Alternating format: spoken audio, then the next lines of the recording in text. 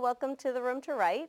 This is our Journey of a Story series, and today we're going to be talking to Abettina Dell'Orfano Morano, and she goes by Dell for short, and she did an amazing job illustrating the life of her family, and that's something that we're all very interested in our own lives, is finding out about our genealogy and telling the stories of our ancestors. So I'd like to introduce you to Dell, and maybe we'll just start off by asking you, how did where are you in your family? Do you have siblings? And how were you the one to create this wonderful book, Fading Shadows, about your family story?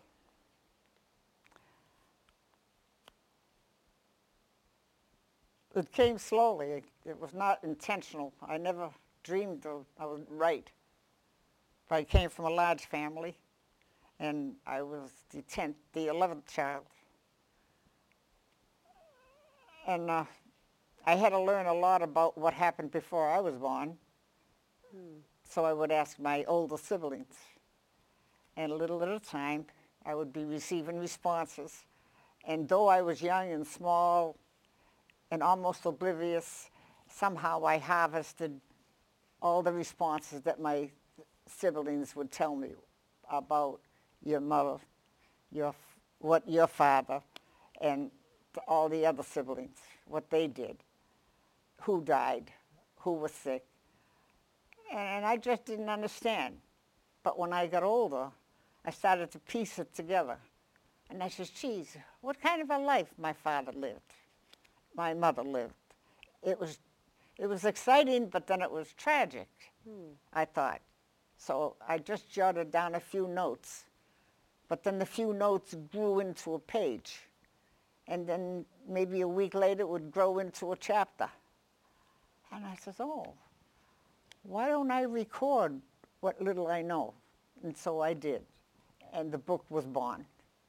And I think that it's important to let our viewers know a little bit into your story, maybe why you were so curious when you were younger.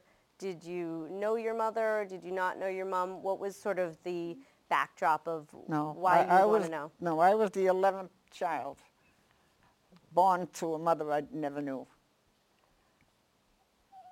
And I wanted to make sure I honored her with my father. Although my father's the main character, he later became the mom and dad to a large family. And so you never met your mom? No. Eventually, she was sick and in and out of the hospital, and she had terrible high blood pressure.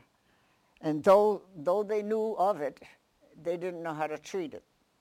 And eventually, she died from a cerebral hemorrhage. She had a stroke in the brain. 6 of us, the 6 youngest ones, were taken away, and we went into foster homes. And I wound up in Lowell. That's when I wrote the story about the memoir. When I was 3 years old, my father would come to see us. And he picked me up and put me on his knee, and I was so happy. And he says, God took your mama away. He says, but don't be frightened. He says, but he'll take care of you. And for whatever it's worth, I believed. That's all. I had nothing else to worry about. But then I got ill, and I came down with what they call the measles, the real measles. And the woman of the house, she was told by the doctor to put me in a dark room for 11 days, because that type of measles would affect your eyesight. She had a huge home, one of those old homes in Lowell. And one day she took me for my hand, she took me for a walk through her huge place, which to me looked like the whole world.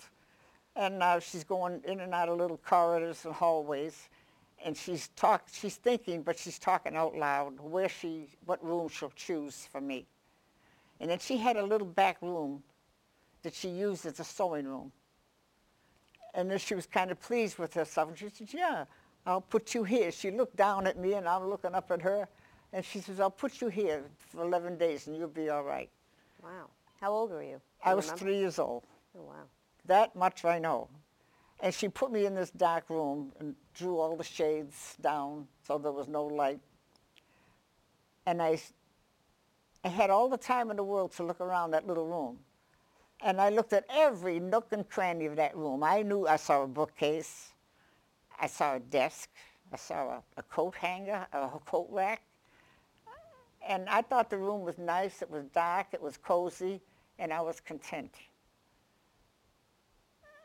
And then one day, something happened. I must have been asleep, and then I was aroused from my sleep. And there was this woman standing in front of my little cot with her arms wide open, with her palms toward me. And that was it. I saw that figure, and she vanished. But before she vanished, she says, don't be frightened, be brave. And I must have fallen back to sleep. And then eventually, I thought more about it. And I says, I wonder, through the passing years, if she wasn't my true mother watching over me, or was she an angel sent to comfort me? And that story grew into my memoir. Wow. It stayed with me. And you can, I mean, I can feel you're a writer, just in the way you describe a room and the details that you put into it. I think when I write, I'm passionate because I'm there. You write what you feel, and I was the little one that was in that room with this woman who was standing in front of me. I wasn't scared. I think I was a baby, and I was too young to be scared. Right. But that's how that came about. So I think I put that in the book too. Excuse me. I mean, it's so important to, there's so many stories that are real stories. There's think so much wrapped up into that book. Right. Through the years of my mother and my father, and my brothers and sisters, with children, there's always illnesses of some sort. Right. And there was plenty in the book. And so in addition to just, slowly piecing stories from your siblings together, what are some other, was that the sole basis of how you wrote, or did you do any research into your family history, or was it all word of mouth? All whatever I heard from my 10 siblings. Wow. And did any of them have different memories? Did they ever say, it was like this? It seemed like what I'd get them, if I caught them alone, I'd ask questions. They probably looked down at this little runt asking questions. I had no reason. I mean, I wasn't thinking of anything to write a book. Never dreamed that I'd write a book. It just came together by itself. And so how old were you, or what part of your life were you in when you said, you know what, I have all these stories. Now, you stored them just up in your head, right? And I wondered. And when did you decide, I'm going to take a pen, or I'm going to, get my computer or typewriter out, and I'm going to start to put these together? When did that I started putting thoughts down. Back in when you were those an days, adult? on floppy disk. Okay. And I would I'd have a file of collections of thoughts. And then it became so many. I said, this could write into a story. Right. And then I got excited about it and started to write. But then I'd stop. So it took me about 18 years before I decided to do anything with it.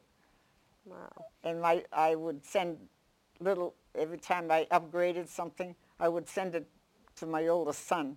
What do you think? What do you think about this? And he'd file it away. And I said, well, wait till I really say what I want to say. I didn't want him to think that was it. But he used to take everything that I said or sent him and put it in his file. So I'd say to him, do you know what I did with chapter 14? And then he would go get 14. And so did you find that you were able to write honestly? I mean, you had a hard life, and your family went through really difficult times. And so was there ever a point where you felt like you needed to tell the whole truth? about some of the more difficult details, or did you always feel like writing was just an honest expression of your family? I started learning about the family when I was about 16, when my father was able to take his 3 little girls home. Okay. 6 were taken away, but 3 boys were able to go back to Boston. And then later, one of my brothers got married, and they lived with my father because the city of Boston said we had to have a female in the house before we could take the little girls home. Wow. Those were the years, huh? And because he married and there was a woman in the house, it was all right. She was like the chaperone. So 3 of us came home. And Julie was fortunate enough to be able to, she wanted to be a nurse, and she did become one. And then she became a practical nurse. And my other sister, Florence, I call her Flo. And then myself. So I was 16, there was 16, 17, 18 years old. And that's when I started to ask questions. I says, but when did she die, I'd say. And then if I caught my father at lunchtime, and I'd be asking him questions. But then I couldn't ask him anymore because it looked like he was sad, talking about my mother, his wife. I could never say my mother because I didn't know her. But he felt bad about that too. But I got the answers that I wanted. And that's when I started compiling everything. And were you starting to compile it in writing at that point? No, I didn't. Still in your head? I never had a computer when I was 16. Okay. But I harvested all those thoughts. I said, someday I'll put it down on paper. Okay. And when was someday? Do you remember? I was old. I was probably off and on. I mean, it took so long. I didn't write steadily. I was probably 50. Okay. I know that's young. Yeah, that is. But then I got interested in other activities of my life. And then the babies were born, 59 and 60. And I started to write heavily then. Until when you said 50, you mean 1950? maybe when I So you were 25? The thought was in my head. Okay. I harvested all that time. But you weren't 50 years old. You meant you started. No, I think I was. Or were you 50? I didn't really do anything until 1982. Okay. When my oldest boy left home for his job. He sent me, he came home for the holiday, and he gave me my first little computer. Years and years ago, it was a Commodore with Commodore floppy disk. 64. I had one of those. Floppy disk. And I thought that was it. Yep. I got the whole world right here. And I didn't know what to do with it. He says, oh, Mom, just sit there, he says. You see what happens. So when the time came for him to leave, and he had to go back to New Jersey, I'm sitting at the computer, and it didn't do anything. So about 2 in the morning, I called him. I said, Dave, I'm sitting by the computer, but it didn't do anything. He said, tell me, what are you doing? I said, I'm sitting here like you told me. he said, you have to do something. And that started everything. Nice. When I saw that what I did on the keyboard came out on the monitor, like the whole world opened up. Right. And so you never thought to just write it in pen, in longhand on paper? No. Before No. that? Okay. And I think, I I wanted put to... everything on floppy disk then. I thought this was it. Right.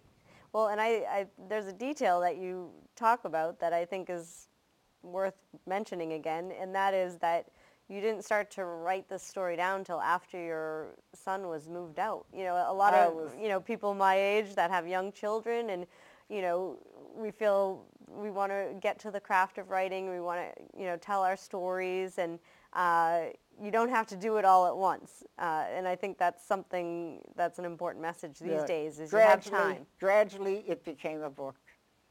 I didn't know it was going to be So I didn't know it was going to be difficult because I was up to almost 700 pages. Wow, and that's the book. It's a And hefty that's one. the book. But I brought it down, I think, to 500 or 600 pages so I could manage it. But I had to cut out a lot.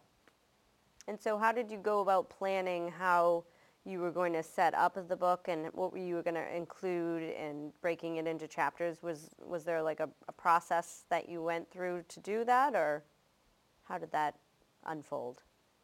Well, when I really got serious about it, I had to think of a title. And I wanted it to encompass everything that was in the book.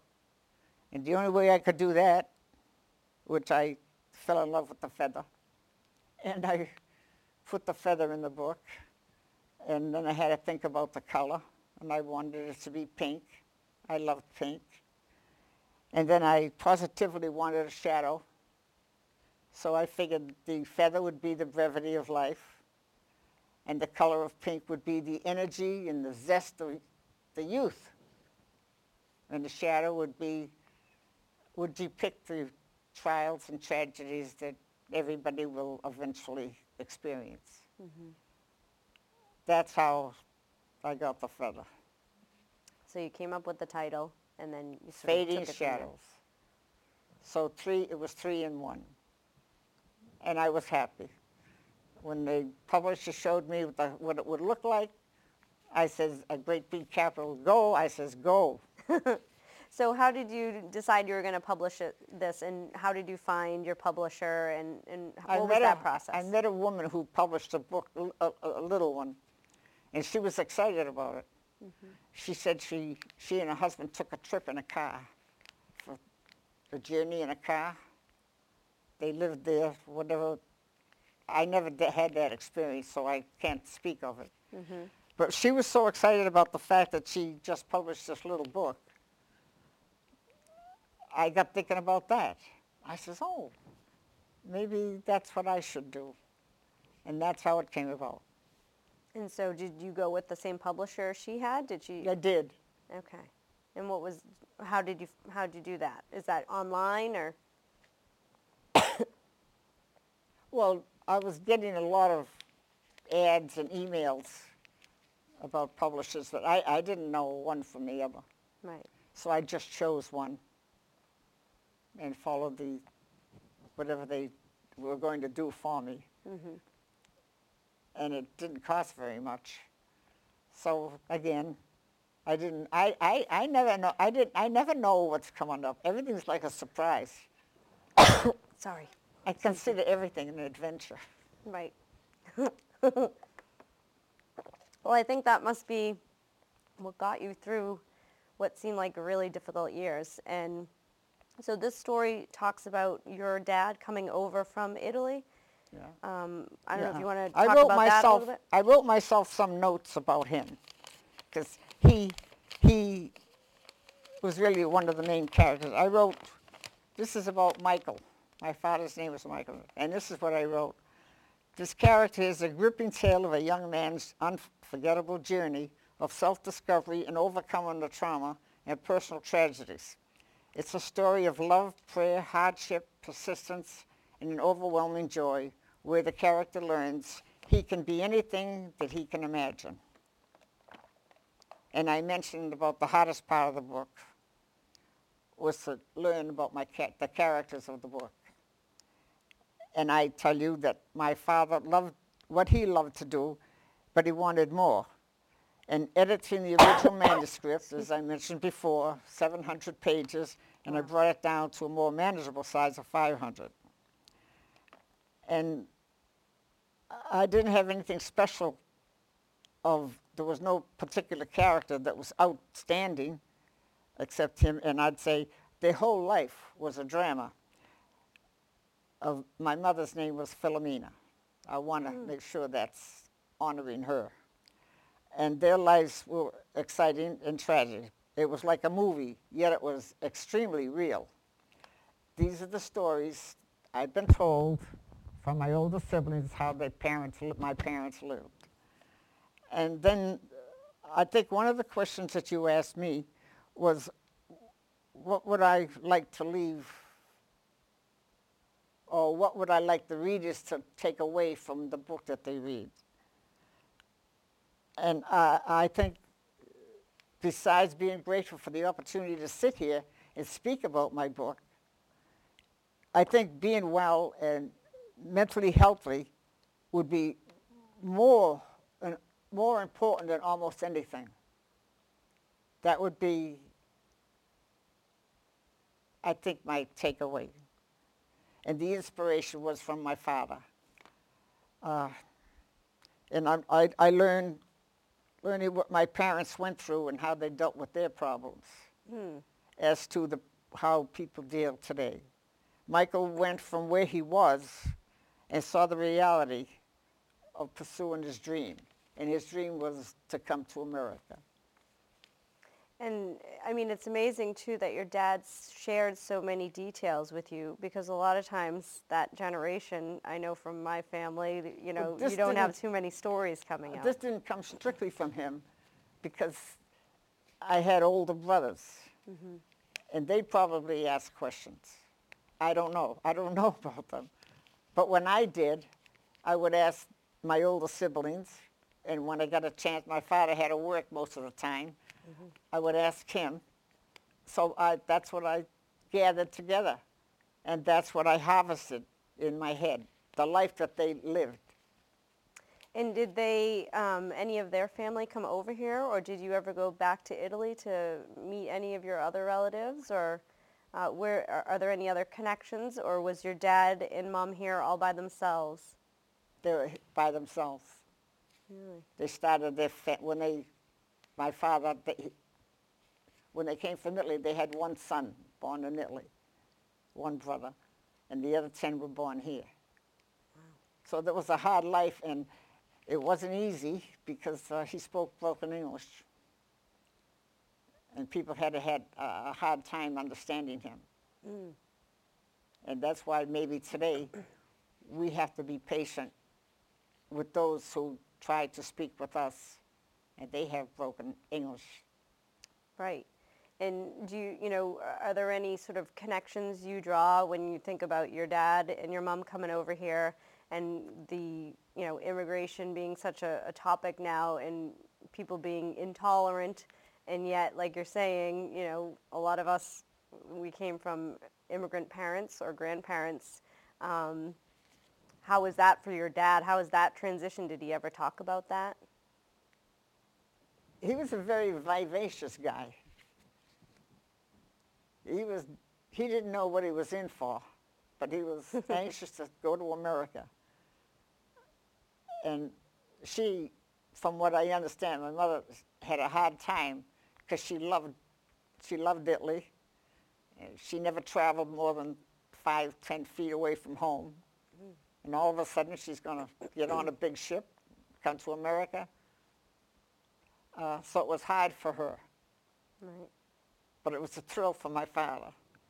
And then the sighting at Ellis Island was more enjoyable because there were throngs of people, and they had to find each other. When Michael came off the ship, and my mother, I understand, was accompanied with one boy, the boy that was born in Italy. And then my father had a friend who wanted to come to Italy with him, and he did.